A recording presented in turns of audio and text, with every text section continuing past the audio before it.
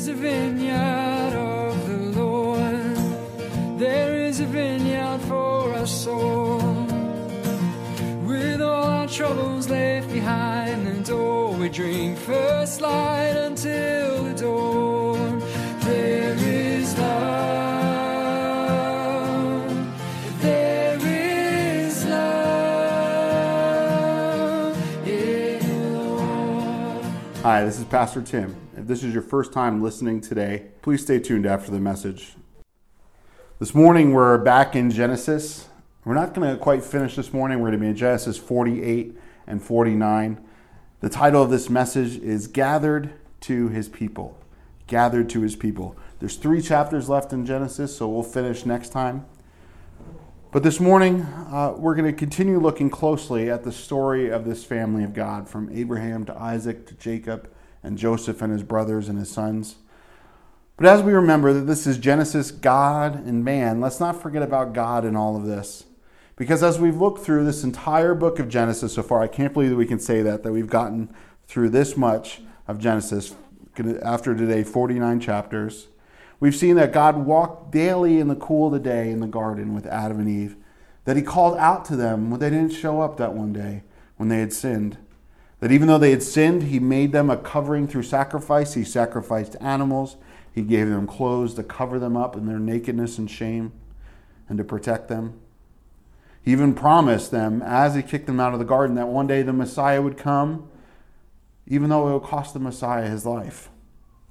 He went with Adam and Eve, even outside the garden. Even he locked them out of the garden with that flaming sword to keep them from being stuck in their sin forever. That God did not want them to live forever in sin, that he would allow them to die one day, that they might be born again with him. We saw Cain and Abel, that Abel sacrificed what God was looking for, and Cain tried to do it his own way. And so instead, Cain ended up sacrificing his brother. That in life, there is always a sacrifice. Whatever we do in life, something has to be sacrificed. But that God was merciful with Cain. He didn't have to be. Cain deserved death. And what did God do? God marked him that no one would hurt him, and God sent him out. We saw God be patient as some men began to call on him, the Bible said, while others grew more and more desperately wicked. Remember that leader Nimrod, the first world leader, and as we get into Revelation soon, we'll talk more about that. We saw that Enoch walked with God, and God was merciful to take him up in the form of the rapture and take him home to heaven before the flood. We saw the people involved with the Nephilim, that their spiritual wickedness stunk to high heaven, that they got involved with spiritual things in awful ways. But that even there, God saw Noah, Noah was a righteous man, not because Noah was good, but because Noah looked to God in the midst of these dark times. And Noah was used by God, instructed by God, and given plenty of time to prepare that ark that would save his people, ultimately humanity, and also all the animals as well. Saw him send out a raven and doves, and God gave what? A promise of a rainbow and an olive branch, extending that new life and peace to him. We saw Abram and Sarai called out of this land. They weren't Jewish people. They were called out of the Chaldees, out of what could be modern-day Iraq or Iran. And in the midst of his civilization, Abram knew that there was something more, and he looked for God, and God looked for him and spoke to him. We saw God be patient with Abram and his failures and even get him through them. Even when he had a son in the way that God hadn't prescribed, God promised to be with that son and make that son Ishmael a great nation as well. Although he wouldn't be the promised son, God still loved him. We saw Christophanies, where we see pictures of Jesus in the Old Testament, where he showed up to Abraham's house. Melchizedek, the priest, outside of the Levitical priesthood that would be to come, and Abraham paid tithes to him. You know that Hebrews talks about Christ and the order of Melchizedek. We saw God be sparing and rescuing Lot, this nephew of Abram that was supposed to stay behind, I think because God knew that Lot would get himself in trouble. But God still had plans for him. But Lot's daughters got in trouble, his wife looked back, and yet God still uses their example to this day to instruct us in the right way to go. We saw Isaac and God comforting him, God using him as a picture of Jesus and not having to be sacrificed. Rebekah speaking to her in her pregnancy as the two nations fought in her womb. And then everything we know about Jacob, Esau, Laban, Leah, Rachel, and now Joseph and all his brothers. And as Jacob said, my days are full of evil and short. But we saw God in these generations after generations, no matter what their spiritual state was, God was and is involved. And God was affected by these things. He was personally involved in these things. He wasn't just sitting back commanding his angels, although he did send angels. He was also personally involved, wanting to see for himself what was going on, even amongst the most wicked of people. Because I believe, from what the scripture shows us, that God is not content to stay out of the affairs of men and women. As much as we want to be content without God, we push him out of our lives, we push him out of our society, we push him out of our government, and we wonder why there's no peace. Well, pushing him out more is not going to bring peace, and it certainly pains him to see us eat that forbidden fruit of trying to rule our own lives. Luke 12, 6-7 says, "Are not 5 sparrows sold for 2 copper coins, and not one of them is forgotten before God? But the very hairs of your head are all numbered. Do not fear, therefore, you are of more value than many sparrows." And I've read this in similar areas of scriptures many times before because it's so important. It's the heart of God. Jeremiah 29, 10-14, you know this, but if we read the scriptures that go around it, it says, "For thus says the Lord, after 70 years are completed at Babylon, I will visit you and perform my good word toward you and cause you to return to this place. For I know the thoughts that I think toward you, says the Lord, thoughts of peace and not evil, to give you a future and a hope." It's even up on the wall here. Someone gave me a plaque years ago. But I love that it says this after that. It says, "Then you will call upon me and go and pray to me, and I will listen to you, and you will seek me and find me." That God wants to bring them out of captivity, wants to bless them. As the Bible says, the goodness of God that leads us to repentance, his kindness causes us to turn. That he wants us to turn to him so he can listen to us. He wants us to seek him that we might find him. Because he goes on, "When you seek me and find me and you search me with your whole heart, I will be found by you, says the Lord, and I will bring you back from your captivity. I will gather you from all the nations and from the places which I have driven you, says the Lord, and I will bring you to the place from which I caused you to be carried away captive." As that good place in life, like the garden that we are carried away captive by our sin, he wants to bring us back to a place, a better place, an eternal place without sin. So let's not forget God in all of this. I think sometimes in Scripture, we forget God in it. We go to church, we forget God. I don't know how we do that, but we do. I think that's why there's a reason for communion. It's good to take communion. We're not taking communion this morning in the sense of the cup. As Jesus said, "Do this in remembrance of me." We need to. But I think that extends to all aspects of life. And I'm not just going to say Christian life this morning, because it's truly not life when it's life apart from the giver of life. That real life is the Christian life. You are not living if you have not been born again.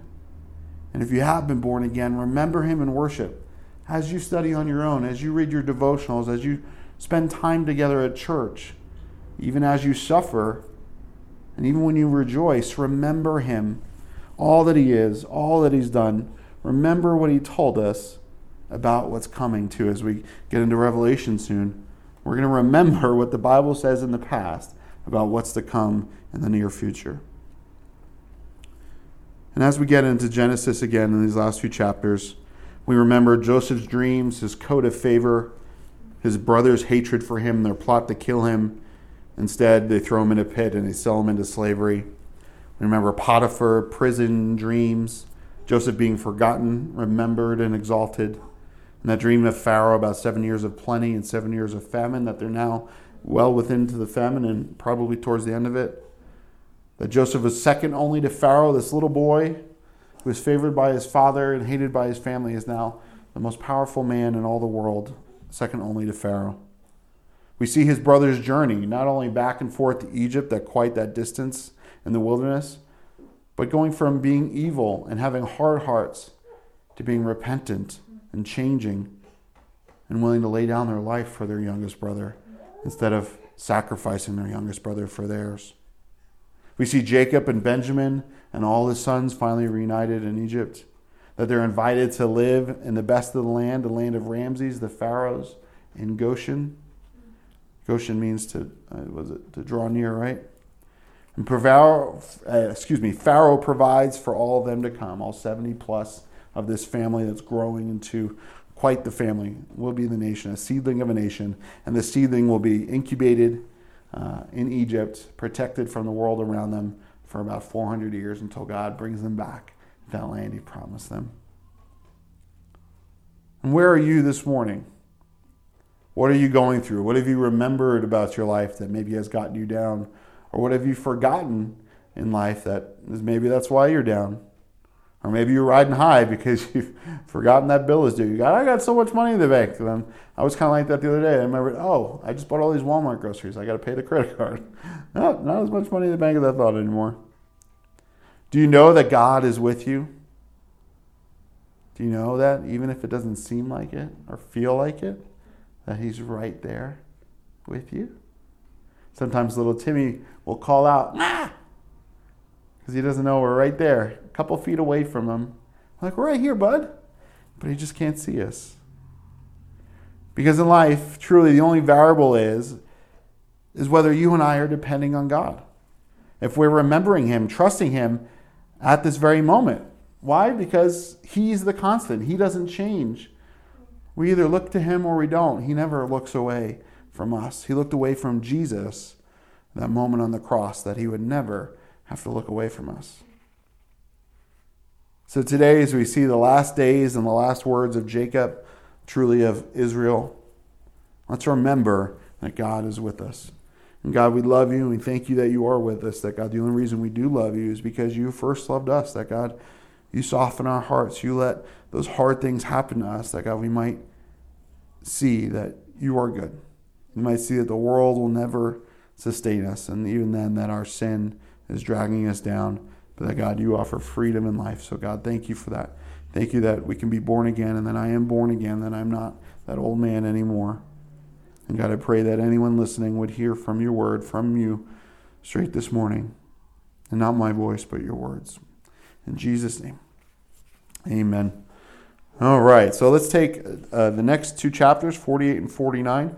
We're going to take them in different size chunks because the content varies a little bit. But let's look at Genesis 48, the first 7 verses together here. It says, "Now it came to pass, after these things, that Joseph was told, 'Indeed, your father is sick. And he took with him his 2 sons, Manasseh and Ephraim. And Jacob was told, Look, your son Joseph is coming to you. And Israel strengthened himself and sat up on the bed. Then Jacob said to Joseph, God Almighty appeared to me at Luz in the land of Canaan and blessed me, and said to me, Behold, I will make you fruitful and multiply you, and I will make of you a multitude of people, and give this land to your descendants after you as an everlasting possession. And now your 2 sons, Ephraim and Manasseh, who were born to you in the land of Egypt before I came to you in Egypt, are mine. As Reuben and Simeon, they shall be mine. Your offspring, whom you beget after them, shall be yours. They will be called by the name of their brothers in their inheritance. But as for me, when I came from Padan, Rachel died beside me in the land of Canaan on the way, when there was but a little distance to go to Ephrath, and I buried her there on the way to Ephrath, that is Bethlehem." I'll stop there for now. So Joseph was told, indeed, your father is sick. So obviously he's not dwelling in the same place as them. They live nearby.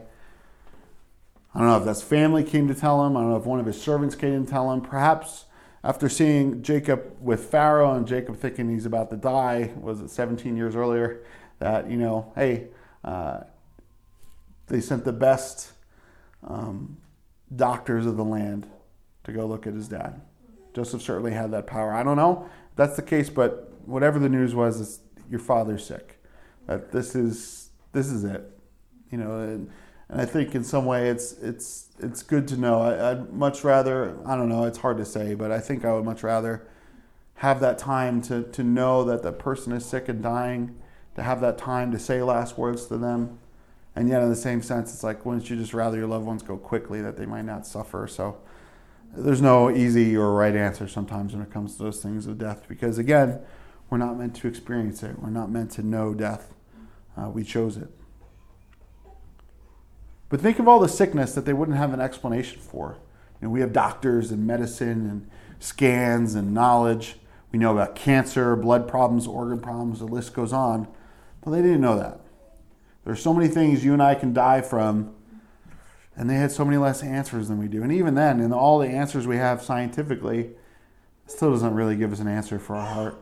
I don't know that it helps us any. Sure, life might be easier and you have better quality of care, but at the end of the day, does it help you?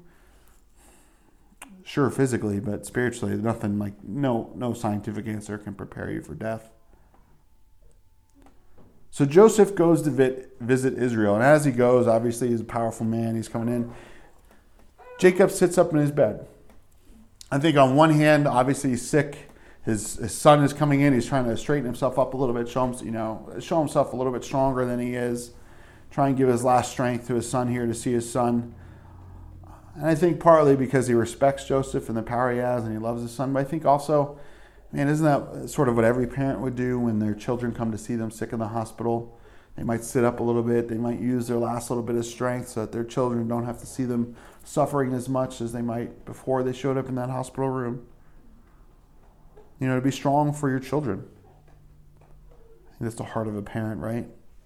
And no matter what we're going through as parents, we keep going through it sometimes just for our children, that we can be strong for them.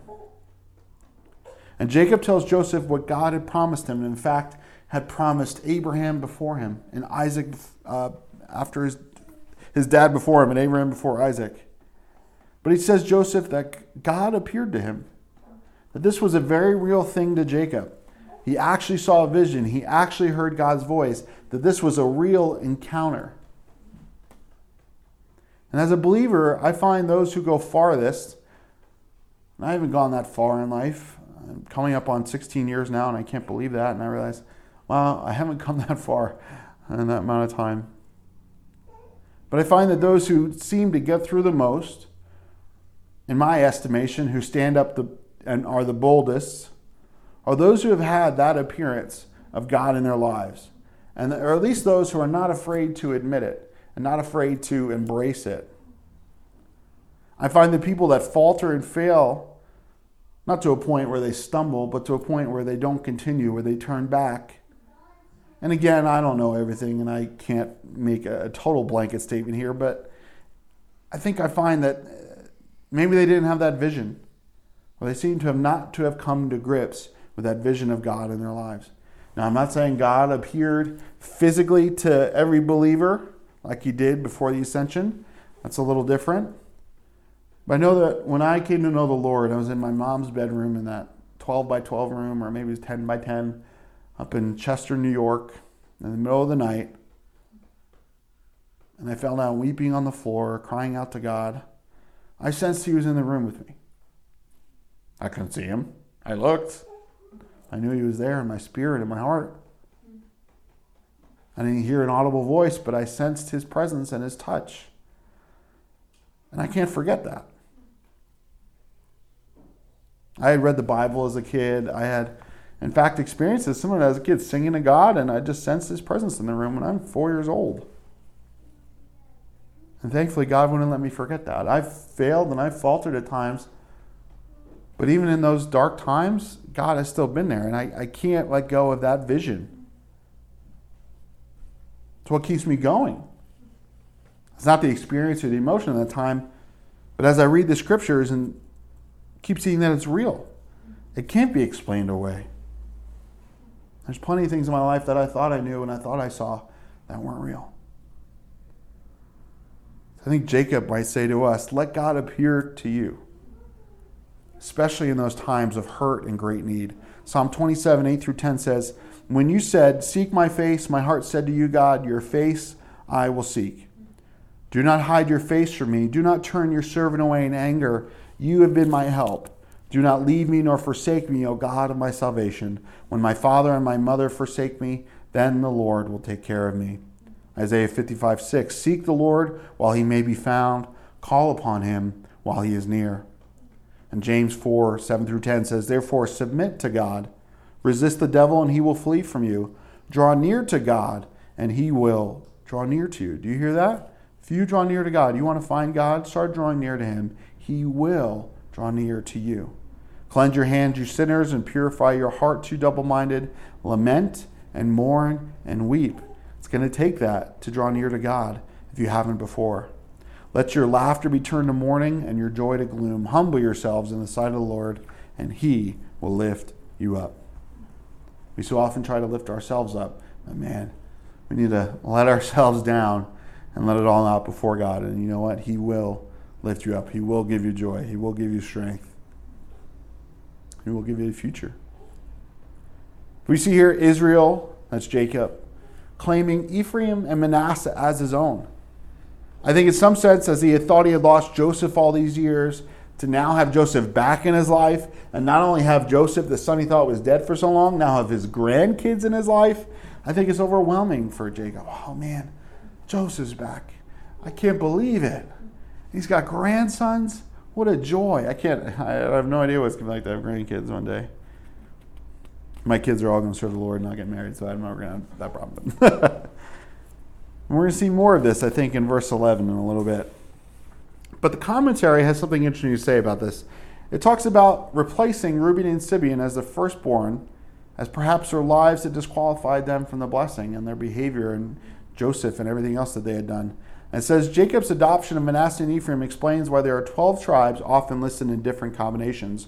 Because of this adoption, there were actually 13 sons of Israel. The 12 were born, but Joseph was divided into 2 tribes. Therefore, as the tribes are listed throughout the Old Testament, they can be arranged in different ways and still remain 12 tribes. There are more than 20 different ways of listing the tribes in the Old Testament. And there's a lot to talk about for the tribes of Israel, which I'm not going to get into, partly for time, partly for it's over my head, a lot of it. I still need to learn a lot more about it. But sincerely, there are some tribes that get cut out later as we look, and that's why there's different listings, because of what they say. But as a number, 12 is an interesting number. If you go on the website to where the message is, there's a button to download the notes. You can look at the notes, and on page 4, there's all these things about 12 in the Bible, such as 12 is associated with government or administration in God's eyes, 12 tribes, 12 apostles, 12 princes of Ishmael, 12 pillars on Moses' altar, 12 cakes of showbread, 12 stones on Elijah's altar, 12 hours in a day, 24 in a full day, 12 months in a year, 12 Ephesian men filled with the Holy Spirit. It goes on and on and on. Check it out. 12 can be found in 187 places in the Bible. Revelation alone has 22 occurrences of it. It's considered a perfect number. It symbolizes God's power and authority. That as these nations and tribes are born into the nation of Israel, God is showing his power and authority and perfect government in it. And as we'll see, God likes to mix things up. God doesn't like to trust in the things men likes to trust in, such as being firstborn, or the birthright we even saw was flopped before. So take a look at that. And as we get on in verse 8, it says, Then Israel saw Joseph's son, and he said, Who are these? And Joseph said to his father, They are my sons, whom God has given me in this place. And he said, Please bring them to me, and I will bless them. Now the eyes of Israel were dim with age, so that he could not see. Then Joseph brought them near him, and he kissed them and embraced them. And Israel said to Joseph, I had not thought to see your face, but in fact God has also shown me your offspring. So Joseph brought them from beside his knees, and he bowed down to his face to the earth. And Joseph took them both, Ephraim with his right hand toward Israel's left hand, and Manasseh with his left hand toward Israel's right hand, and brought them near him. Then Israel stretched out his right hand and laid it on Ephraim's head, who was the younger, and his left hand on Manasseh's head, guiding his hands knowingly, for Manasseh was the firstborn. And he blessed Joseph and said, God before whom my fathers Abraham and Isaac walked, the God who has fed me all my life long to this day, the angel who has redeemed me from all evil. Bless the lads, let my name be upon them, and the name of my fathers Abraham and Isaac, and let them grow into a multitude in the midst of the earth. Now when Joseph saw that his father had laid his right hand on the head of Ephraim, it displeased him. So he took hold of his father's hand to remove it from Ephraim's head to Manasseh's head. Then Joseph said to his father, Not so, my father, for this one is the firstborn. Put your right hand on his head. But his father refused and said, I know, my son, I know. He also shall become a people, and he also shall be great. But truly his younger brother shall be greater than he, and his descendants shall become a multitude of nations. So he blessed them that day, saying, by you Israel will bless, saying, my God, make you as Ephraim and as Manasseh. And thus he set Ephraim before Manasseh. Then Israel said to Joseph, behold, I am dying, but God will be with you and bring you back to the land of your fathers. Moreover, I have given to you one portion above your brothers, which I took from the hand of the Amorite with my sword and my bow. So Jacob couldn't see which one was which, and he asked who they were. And I wonder if he was remembering at all in his blindness about his dad and when he was being blessed, when his dad thought that he was Esau and he was Jacob. But these kids were beside Joseph's knees. I don't know the timeline here. Obviously, it's 17 years later. These boys could be adults. It says they were by his knees, so I don't know if that's the way Joseph was standing and they were just next to him. But I get the sense that they were still young here. I can't really comment on that. If the famine was over and they were here, and the 17 years kind of makes it a little bit older. The Bible doesn't say when he had the son specifically, but they could be grown men. They could be grown men too, or at least young men. But Israel blesses Joseph through his boys, and he says, "The angel who has redeemed me from all evil," uppercase angel, that this messenger of God, that Jacob had seen Jesus, that he had redeemed him out of all evil. Out of all evil. I love that he's praying, he's praying to God, and he beseeches him as the God who was of Abraham and Isaac, the God who had fed him, and the angel who redeemed him. That he addressed God, and then when he addressed God for who he was in his life, he says, this God who has blessed me and redeemed me, bless these boys. Make these boys the recipient of your covenant. We see Jacob kind of do his thing here. He has a plan here. He knows. God has given him some insight. And he's going to bless the younger again over the older. And Joseph's not happy about it. Joseph's like, Dad, he's the older. He's the older. Let me switch him over back and forth.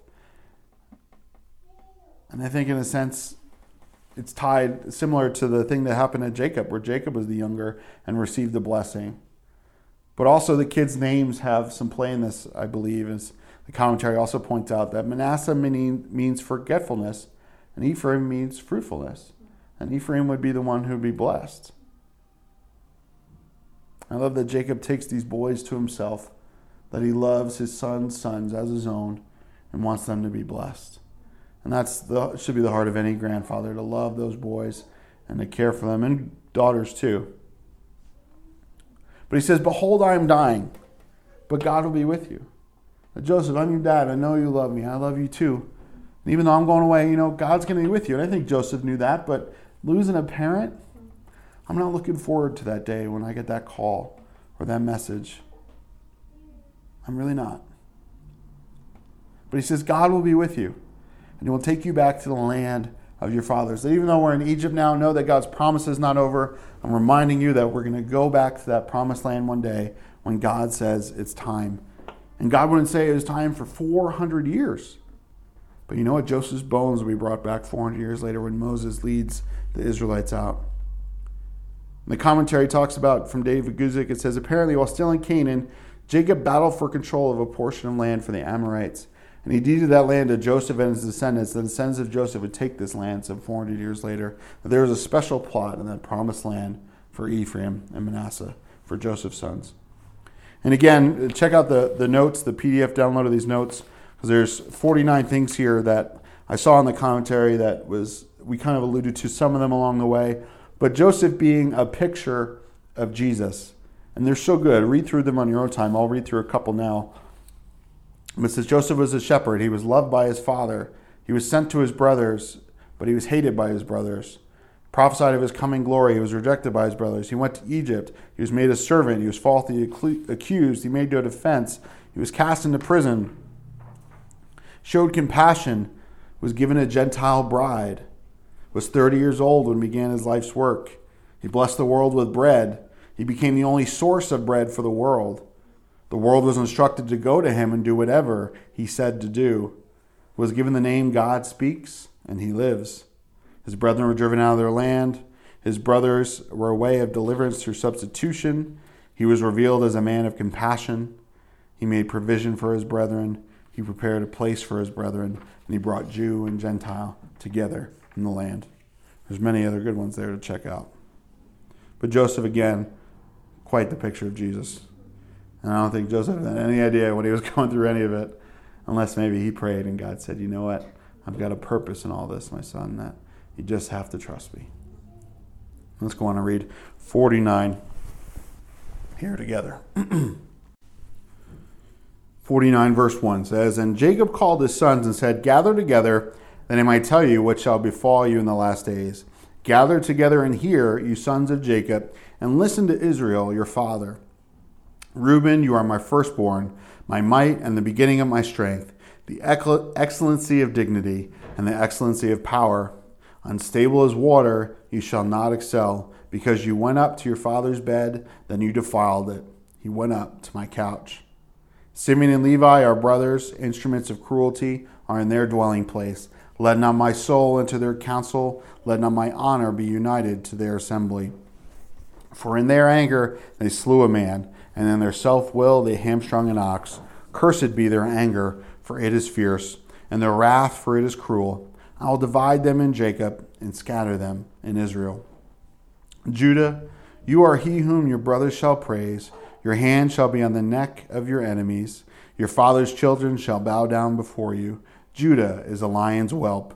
From the prey, my son, you have gone up. He bows down, he lies down as a lion, and as a lion, who shall rouse him? The scepter shall not depart from Judah, nor a lawgiver from between his feet, until Shiloh comes, and to him shall be the obedience of the people, binding his donkey to the vine, and his donkey's colt to the choice vine.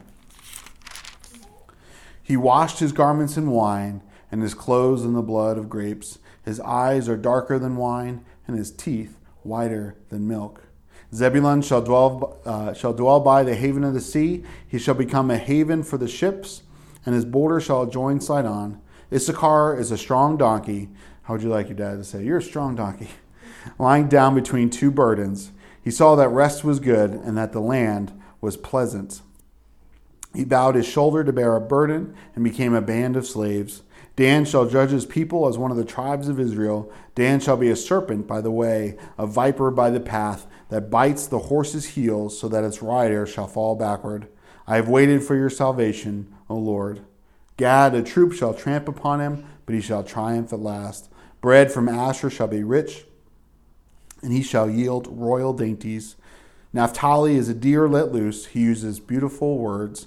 Joseph is a fruitful bow by a well. His branches run over the wall. The archers have bitterly grieved him, shot at him and hated him. But his bow remained in strength, and the arms of his hands were made strong. By the hands of the mighty God of Jacob, from there is the shepherd, the stone of Israel. By the God of your father who will help you, and by the Almighty who will bless you, with blessings of heaven above, blessings of the deep that lies beneath, blessings of the breasts and of the womb. The blessings of your father have excelled the blessings of my ancestors, up to the utmost bound of the everlasting hills. They shall be on the head of Joseph, and on the crown of the head of him who is separate from his brothers. Benjamin is a ravenous wolf. I wonder if that's why Joseph gave him 5 portions. In the morning he shall devour the prey. At the night he shall divide the spoil. All these are the 12 tribes of Israel, and this is what their father spoke to them, and he blessed them, and he blessed each one according to his own blessing. So we see that Jacob brings his sons together this one last time. He calls all his boys, who are now men and older men, together, because he wants to bless them and tell them important things. And it's interesting, the commentary mentions that this is the first conscious prophecy spoken by man in the Bible. That this is clearly, he knows what he's saying, and he knows that it's prophecy for his children. It's interesting, he says it's about the last days. It's certainly about their lives, about the things that are to happen after Jacob passes away. But it's also, I think, about the last days. It's about everything that's going to happen to these men, to these tribes, and even in the last days for Israel. Commentary talks about a lot of this prophecy being kind of fuzzy, but a lot of it being fulfilled. But a lot of it, perhaps, we won't really totally understand until it's been fulfilled in the end. But I know as I read this that God is not done with Israel. Like in the prophecy of Daniel, there's still another week of years to be fulfilled for them in the last days, that God's not done with them. That it's, in a sense, God grafted the church in to make them jealous. And when the church is taken out by the rapture, that God's main plan would be for Israel again. And not that they're sidelined by God's will. They're sidelined because they've rejected the Messiah. Because again, the church doesn't replace Israel. We're grafted in. We're part of that foundation. But I like how Jacob lays it all out there. Nothing's hidden. If my dad one day calls all of us together before him, I hope he doesn't always spill the beans on everything that we've done. But when we come before the judgment seat of Christ, all will be laid bare. When God speaks to us about our lives at the end, man, nothing's going to be hidden. If you don't know Jesus, it's going to be a rough time. Everything wrong you've ever done is going to be laid out, and you're going to be punished for it in eternity. But you don't have to be, because as believers, our judgment is not that of condemnation. Jesus was that judgment of condemnation, but we are judged unto reward. And God's going to say, look at this good thing you did in my name. Look at that. Look at that. We're going to go, really? I don't remember that. God's going to go, I remember it. We see that Reuben laid with his father's concubine. It was really Dan and Naphtali's mom. Essentially, those guys, interesting what comes of them. But Bilhah,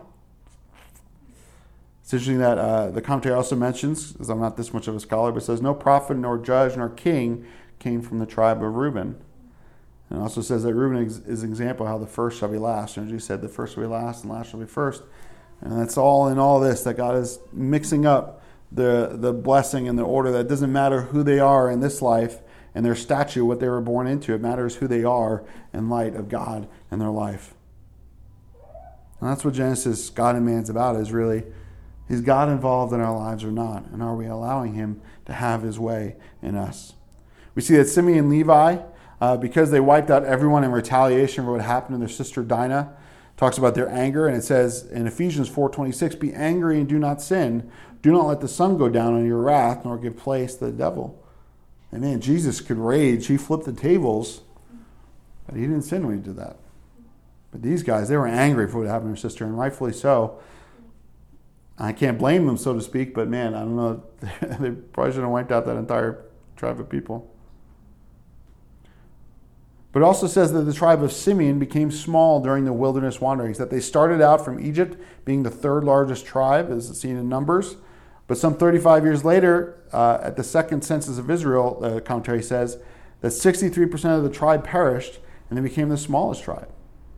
And man, just because you have numbers now, if you're not following God, there's not much left.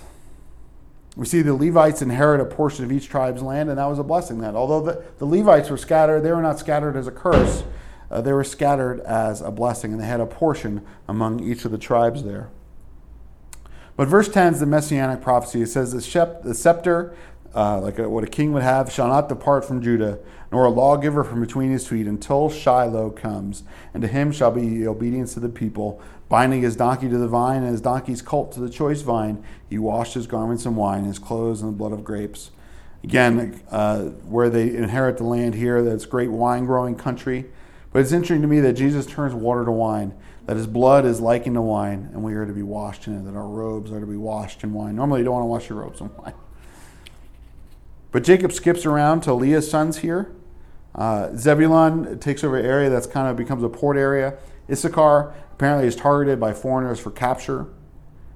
But this is interesting from what this other commentary says from Loophole. It says, the meaning seems to be that Issachar was strong, but docile and lazy.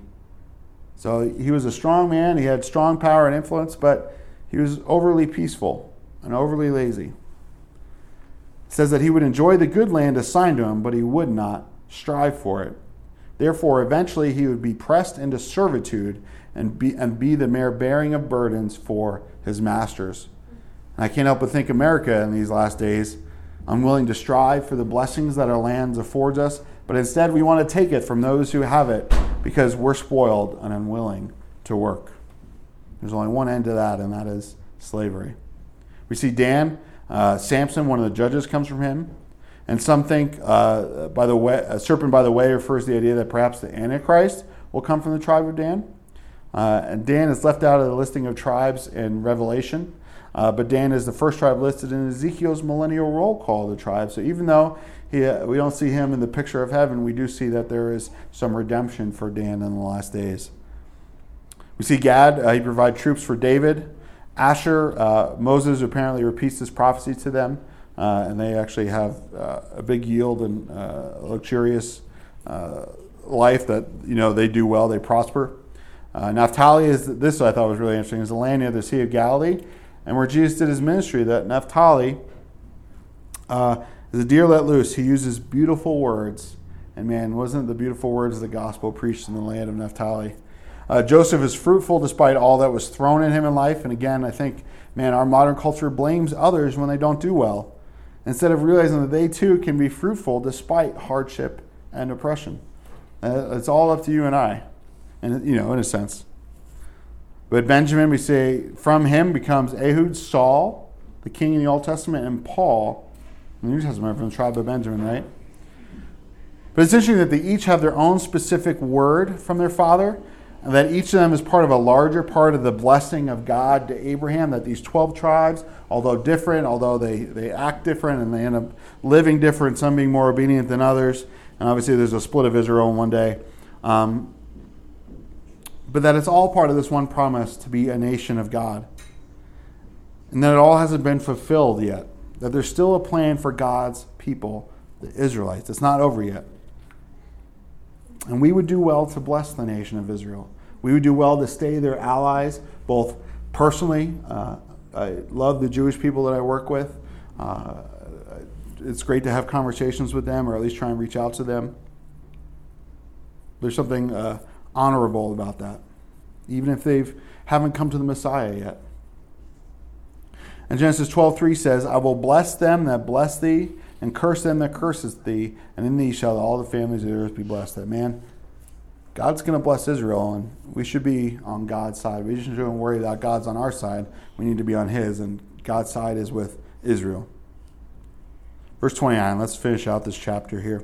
It says, Then Jacob charged them and said to them, I am to be gathered to my people. Bury me with my fathers in the cave that is in the field of Ephron the Hittite, in the cave that is in the field of Machpelah, which is before Mamre in the land of Canaan, which Abraham bought with the field of Ephron the Hittite as a possession for a burial place. Remember when Sarah died and Abraham did, no, it's 400 shekels between us, and they made that deal to buy that. First spot in the promised land was for a burial place. Verse 31 says, There they buried Abraham and Sarah his wife. There they buried Isaac and Rebekah his wife. And there I buried Leah. The field and the cave that is there were purchased from the sons of Heth. It's interesting that Jacob's talking about Leah again and focusing on her. I wonder if he regrets not loving her as much as he should have. Verse 32 says, The field and the cave that is there were purchased from the sons of Heth. And when Jacob had finished commanding his sons, he drew his feet up under the bed, and he breathed his last, and was gathered to his people.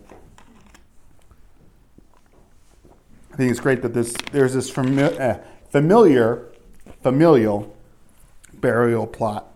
And again, I know it's just bodies and bones in the ground, but there's something special that desire to be buried with your family, to go to the place where your people are. And there's something special that desire to have that family resting place. I desire for my kids and my family to have a resting place, to have a home to come to, that when they grow older, they could come back to, that they might inherit and their kids might live in and know that this is the place of our family. And when Jacob had finished commanding his sons, he drew his feet up into the bed and he breathed his last and was gathered to his people. I love that saying, gathered to his people. But this is the end of Jacob's life. We've seen him from when he was in his mom's belly and fighting and warring and going through all that he went through, like we touched on with his brother and his mom and his dad, and running away, and his uncle, and being cheated and falling in love and working hard and being cheated, and coming back and seeing his brother and being afraid and not sure what to do, and losing Joseph, maybe even forgetting the promises of God in his life for a while.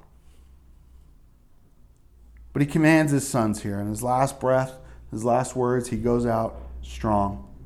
He commands them. He charges them. He gives them orders.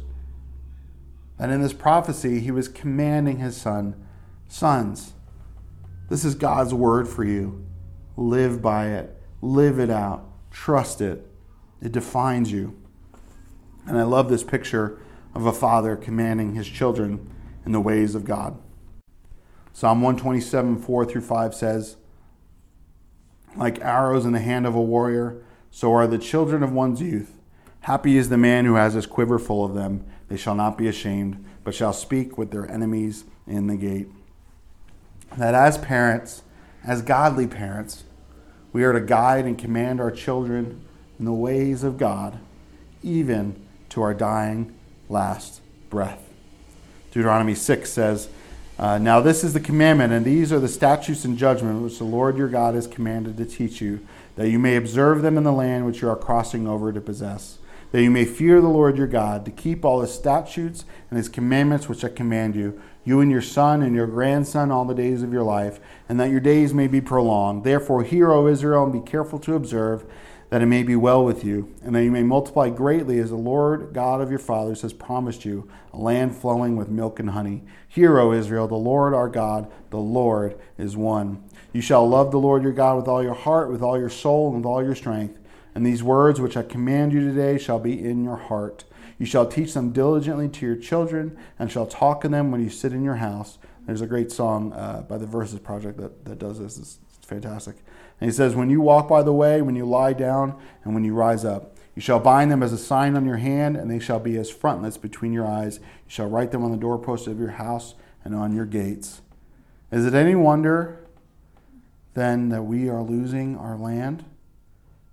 As America is falling apart. Is it any wonder it's falling apart? I don't think so.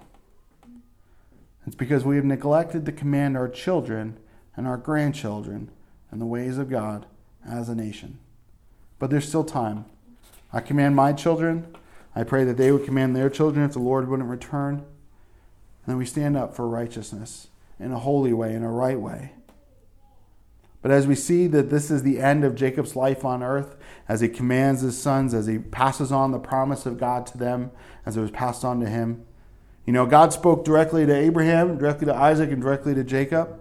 But God's not speaking directly to these 12 men in this instance. He's using their father to impart the words of God to them. And that is our role as parents to do that. And even after this long, hard, evil life, even admitted by himself a few chapters earlier, Jacob knew what was most important in life, and that was God's word. The last thing he said to them was God's word. The one thing he wanted his kids to have, even in the end, was God's word. And it was personally to each one of them. That he said each one of his boys he was going to give a word to. And even if that word was a hard word, that Jacob wasn't going to hold back. He wasn't going to sugarcoat it. He was going to tell them like it is. And I think to have that last breath to say, it don't matter what nobody thinks about me anymore. I'm out of here.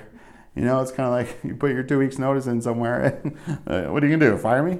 You know, generally that's not the attitude we should have as believers, but sincerely, you know, in high school, senioritis, you're done. You know, what else can happen? You've already been accepted to college. But to know you're about to die, and it must be quite the thing, to know that, man, you're dying. You thought you've been dying for 17 years, and now it's kind of it. Even the doctors agree. Going to that memorial celebration of life service for a pastor's wife recently, hearing those words that she recorded to her family that they graciously shared with us there in audio. And to hear those words of a woman of God, knowing she was about to die, knowing she was leaving behind loved ones, and the things that she wanted them to know was what? The word of God. But Jacob knew that he was going home to be with family, to be in heaven. He wanted to be buried with his fathers, but he knew that he was going home to be with his people, to be in heaven. You know, technically, we can get into it, talk about Abraham's bosom. It's another topic for another day. But in reality, the end for Jacob was heaven, to be with all those in heaven. 2 Corinthians 5:8 says, we are confident, yes, well pleased, rather to be absent from the body and to be present with the Lord. That God had spent all these years with this family, and Jacob was going to spend all eternity with God and his family in heaven. And he'd be reunited with his people. I love that verse, that he breathed his last and was gathered to his people. And when I go home, when I go to heaven, I want to be gathered to my people. When I go visit people back east, I want to be gathered to my friends. I want to go and have dinner and sit and eat with them. When I die, I can't wait to meet David.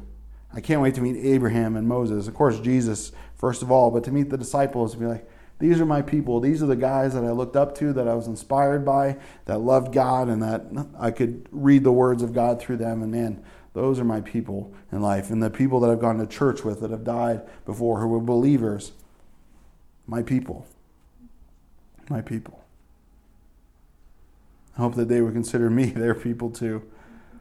But God wasn't overdone yet. That God had focused so much of our attention on Joseph these last few chapters and these many years that had gone past.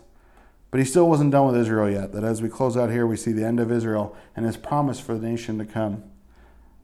Exodus is the next chapter, so there's a bit of a break here. But he's not done with you yet either.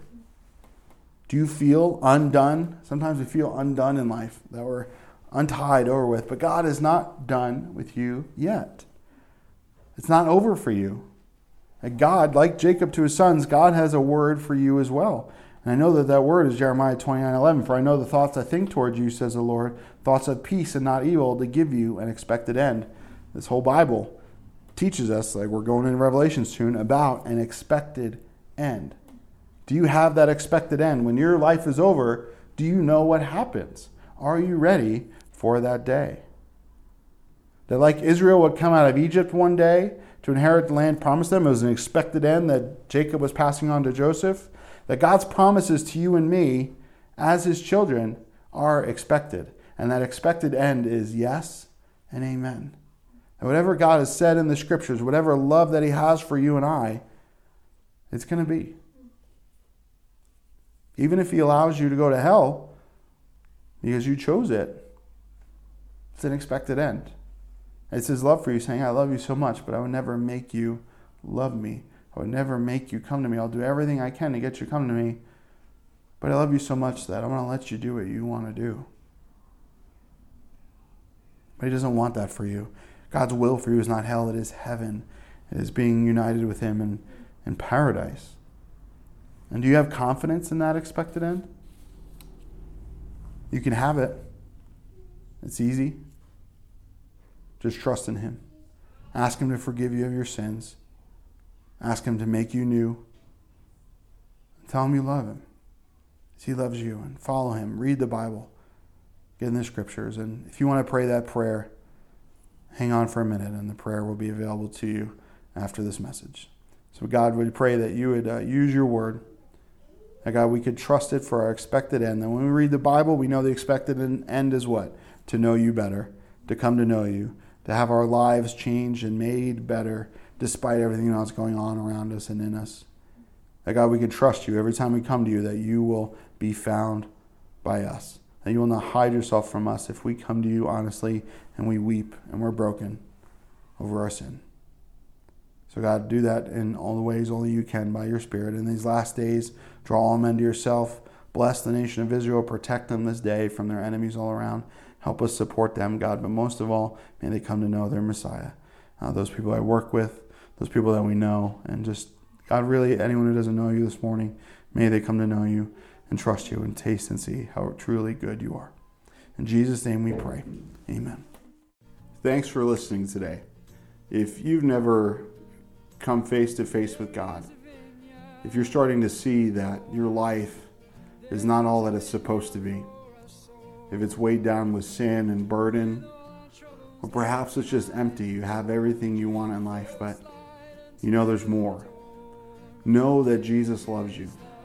Know that he cares for you, and that the reason why he came and died on the cross is that all the things you've done wrong, the things that are called sin, keep you from going to heaven, keep you from being close to him, close to the one who truly loves you. And if that's you, all you have to do, like the Bible says, is believe in your heart and confess with your mouth that he's Lord, and you will be saved. You don't have to do anything else. So won't you pray with me? You can pray this. It's easy. Talk to him. He's listening. Lord Jesus, God, I see that I'm a sinner, that I can't live without you. I can try, and I have tried, but it's empty. It's worthless. It's painful, and it's killing me. And I'm sorry. Please forgive me of hurting you and hurting other people and myself. Please make me clean. Help me, God, to know you and to trust you and to follow you all my days. Be my Lord. And come soon, I pray, Jesus. Amen.